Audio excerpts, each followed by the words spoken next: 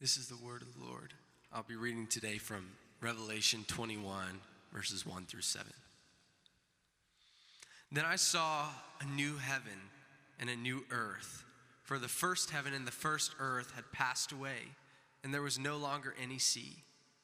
I saw the holy city, the new Jerusalem, coming down out of heaven from God, prepared as a bride beautifully dressed for her husband. And I heard a loud voice from the throne saying, "Look, God's dwelling place is now among the people, and he will dwell with them.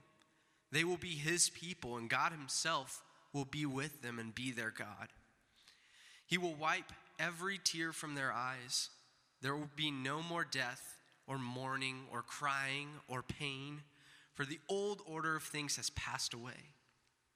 He who was seated on the throne said, "I am making everything new." Then he said, "Write this down, for these words are trustworthy and true." He said to me, "It is done. I am the Alpha and the Omega, the beginning and the end. To the thirsty I will give water without cost from the spring of the water of life. Those who are victorious will inherit all this, and I will be their God, and they will be my children." The word of the Lord. Good morning. Like we said at the beginning, and Jeff mentioned in the communion thought, it is a happy new year, and it is good for you to be with us. I love the memes that come around this time of year with the new year, new you.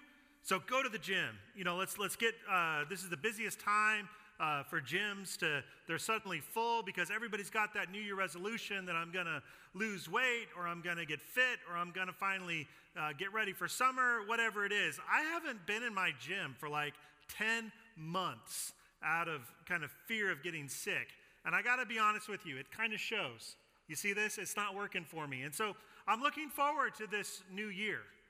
I'm looking forward to the new things that are going to come and the goodness that God has in store for us in 2021. The new year is a big deal, but I need to be honest with you. The new year cannot save you. Going to the gym may make your health better and you might lose a few pounds.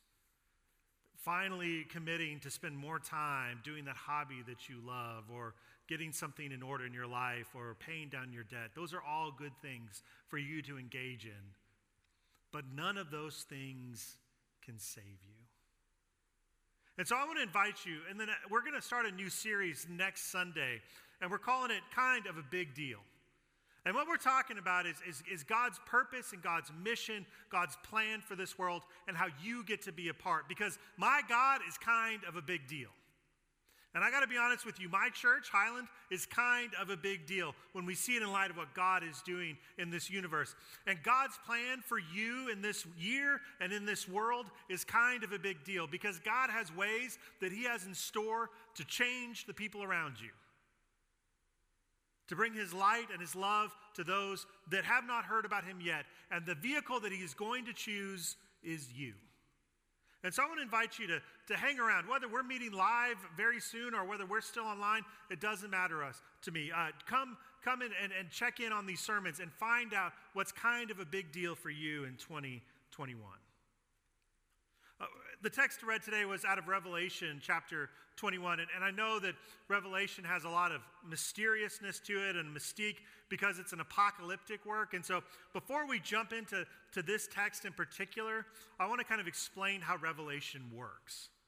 Revelation is an apocalypse, which just basically means that the author is going to reveal what's hidden. You can imagine a curtain before you, and you see things happening on front of a curtain, like at a stage in a theater. But behind the curtain, there are other things that you know that are happening. Sets are changing. People are changing costumes. There's somebody in the back with a headset that's calling every cue for the lighting and the sound and every entrance and every exit. And what an apocalypse wants to do is pull back the curtain so you can see not just the drama that's unfolding before you, but the hidden figures that are working behind the scenes to change it. Because what it looks like in front of the curtain for those first readers of John's apocalypse. Now, by the way, there's apocalypse all over the New Testament, all over the Bible. The Gospel of Mark is full of apocalyptic language. What it looks like in front of the stage is that the powers of evil are persecuting Christians, and they're being tortured, and they're being imprisoned, and they're even being killed for their faith. And churches, these tiny churches that are existing in Asia Minor, are struggling to survive and seeing their hope and being faithful in this hard thing. But what John wants to say is pull back the curtain and see. Let's see the spiritual forces that are at war going on right now for your soul. Let's see what's really behind the persecution and the torture and the bad things that you're experiencing. But more importantly than all the bad things that are happening in the world, what John wants us to see behind the curtain is God. God, who in his power and his sovereignty is making everything right. There's this particular scene in the book of Revelation. It's called the Battle of Megiddo. And if you were to contemporize that battle, you could imagine every army from every nation in the world has gathered together on a valley floor to fight. You could see the armies of China and Russia and India and America and Iran and Iraq. Every military in the world is there, and they have brought every weapon with them. They brought every gun. They brought every tank. They brought every plane. They brought every satellite. They've brought every nuclear missile. Nuclear? I always forget that. Anyway, they brought every weapon that they have, and they are ready to fight. And in just one moment, in just 1 second, God shows up on that battlefield, and it's over. There is no fight. There is no battle. There is no setup for this greatest battle that will ever occur in all of history, something that a movie producer would love to get their hands on to show the struggle that's going to happen, but there is no struggle because God shows up, and the battle's over, and the victory is won. And in Revelation chapter 21, what we see and what we hear is the aftermath of that battle. That in those small churches, after all the enduring, and the finality of the universe is really the advent of glory. That the moment that looks like the end of everything and the reality that we've known forever, that moment that feels like the end and it is abrupt and it is chaotic, it is really just the beginning of God's ultimate plan. That's God's promise of heaven, that God wins and it isn't really a fight, that God is fully revealed and everything is set right. Now, 2 weeks ago, I did something that's usually like kind of a mistake when I preach. 9 times out of 10, it's always a mistake. I added something to a sermon that I had planned and thought for and been prayerfully listening to the Spirit about. I added it on the platform. And 9 times out of 10, that's a mistake. I should never do it. But sometimes it happens. 2 weeks ago, we were in the story of the massacre of the infants in Matthew chapter 2. It's when the sons of Bethlehem are murdered by a tyrant determined to hold power. And I said, there were many of those boys that died that had not yet spoken a word. But I know what their first word was. It was hallelujah. It was glory. And maybe that's just because I have a baby that hasn't spoken its first word yet, and that connection was really strong to me. I don't know what it was about that moment, but it was true.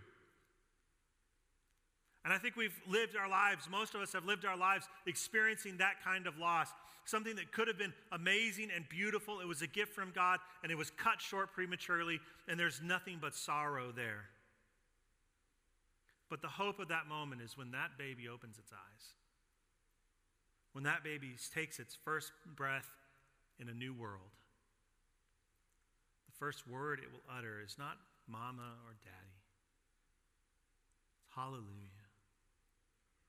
And that's not, to use the poetry of Leonard Cohen, the kind of broken hallelujahs that we all come up with, even that we've uttered today in our worship. I think Cohen is talking there about King David and what a glorious king King David was, but also because Scripture is honest. Scripture is ultimately honest about everything that Scripture does. It's a broken hallelujah. That David's song to God's were ultimately mired by David's own sin. And we all live in that world. We all live in that era where the best hallelujah we can utter is tainted by something else. Tainted by our own selfishness, or tainted by our own greed, or tainted by our own insecurity. But there will come a moment, and there will come a day when the first word that you utter is Alleluia. And it will be the first word that you ever say that is pure.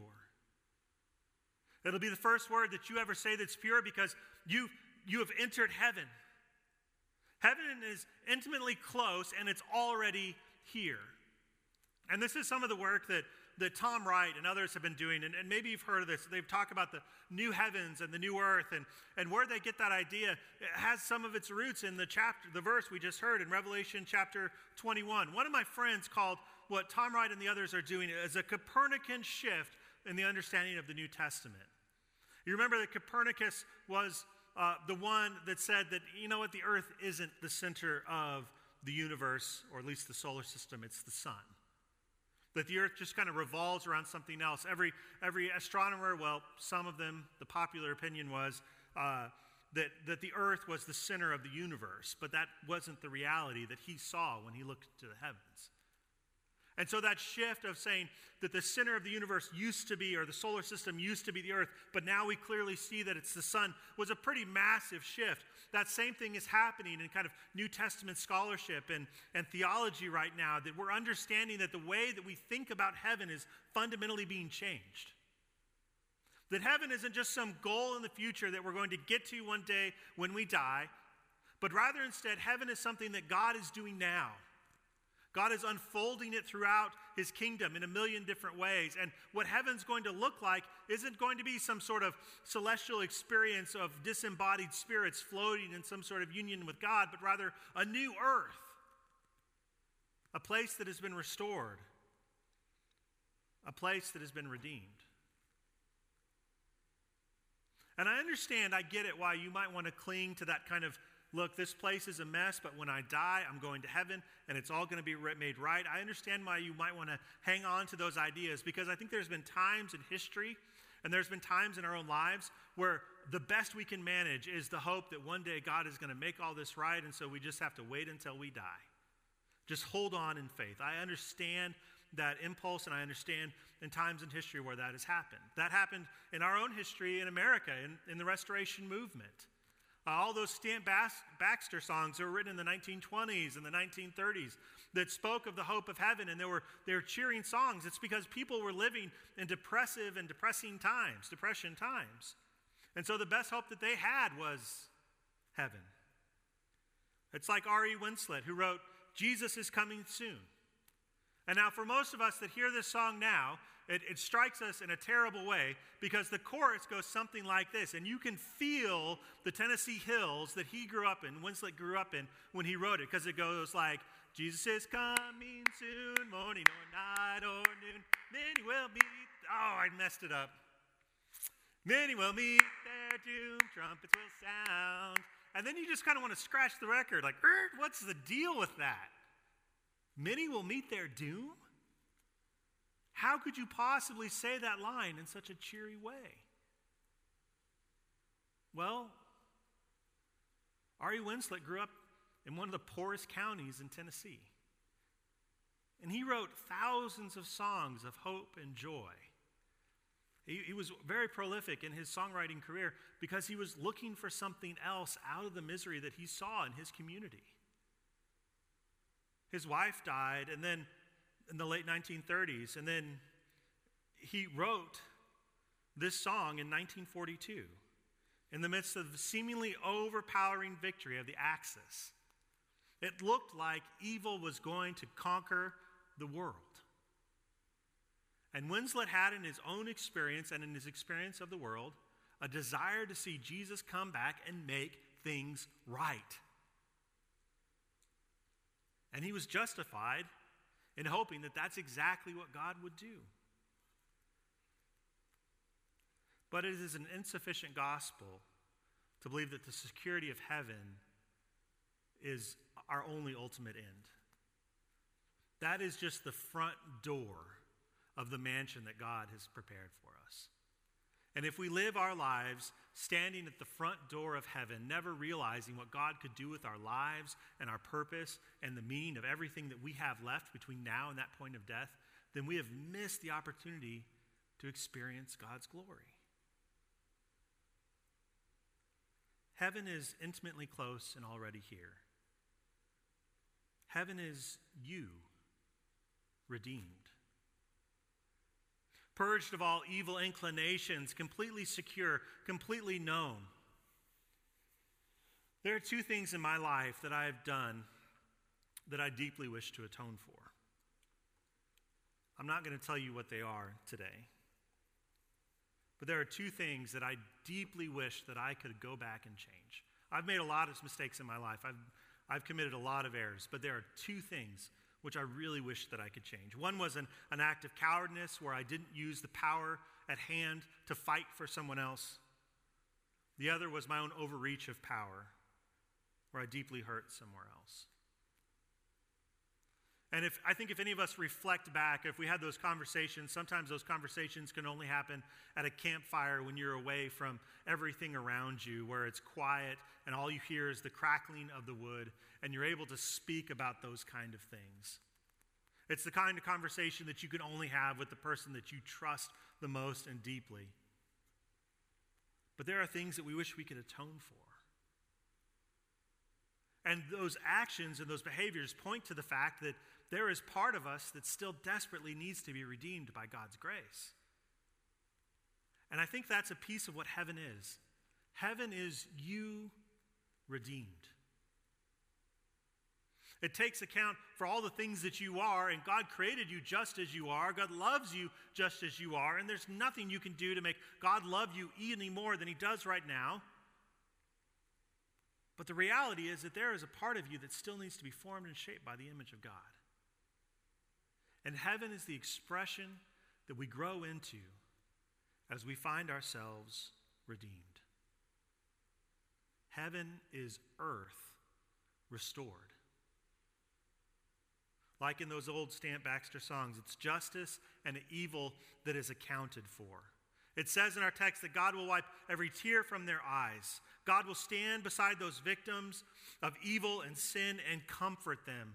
God understands what it's like to hurt and lose, and God will be there with them. And heaven must account or must include a moment where wrongs are made right. Heaven isn't meaningful if heaven doesn't include an accounting for all the wrongs that happened. The wrongs that happened to you as a victim and the wrongs that happened to you as the perpetrator. That heaven is going to restore the earth, to create places where justice can exist. Heaven is death defanged. The song says that there is no more death, mourning, sorrow, or pain. That the reality of heaven is going to be a place where our lives are no longer bound by the time of how much we have left, that ticking of a clock. One thing that the new year does for us is remind us that we're going to be 1 year older, which means we're 1 year closer to the end. And that may be more real to you the older you get. It's getting more real to me now. But there's only so much time that we have left with our kids or with our grandkids or with your parents or your grandparents. But the reality of heaven is that there will be no end. There will be no reason to ever stop celebrating the beauty and the glory of God. And last, in heaven is God fully known.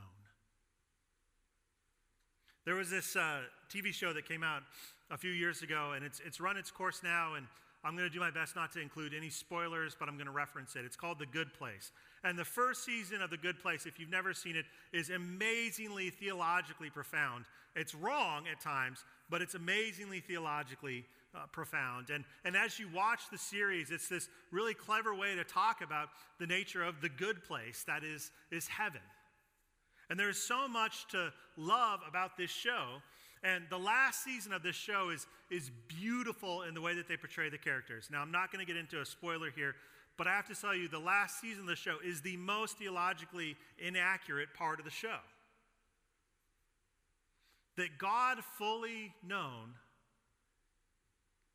will never satisfy you. And what I mean by that is not that God is not fully satisfying to us. The experience and knowledge of God will be completely satisfying to us. It's that is a well that when you dive in, you will never touch the bottom. That is an ocean that when you begin swimming into it, you will never reach the far shore. For thousands and millions and billions of years, if time exists in any shape or form, you will never grow tired of experiencing being known and fully knowing God. The chapter after this is Revelation chapter 22, and it's the scene where heaven and earth collide with one another. This new Jerusalem comes down. It's the bride of Christ being fully engaged and known by God. Our first word in heaven will be Alleluia. It's this Hebrew word that most of the time we don't bother to translate. It just simply means praise God. It means glory to God. It means what God has said is God is going to do, God will finish because God is reliable. And in Revelation chapter 19, 2 chapters earlier, there is this song that the saints sing together. And I want us to join in that chorus this morning. That we praise God for his judgments because they are just and true. We praise God, you all his servants, both the great and the small. We praise God for the Lamb and what he has done. We praise God for the mercy revealed at the cross. We praise God for the victory of Jesus Christ, our King. So this is our confidence that God that will bring the end to this story and victory is working now to redeem our lives and our world, our city and our church. And so this week, join in the work that God is doing in this world. Have the courage to do what is right. Have the wisdom to know when not to act. And may you be filled with the power of his Spirit. May it dwell in your inmost being. Go with his Spirit and go in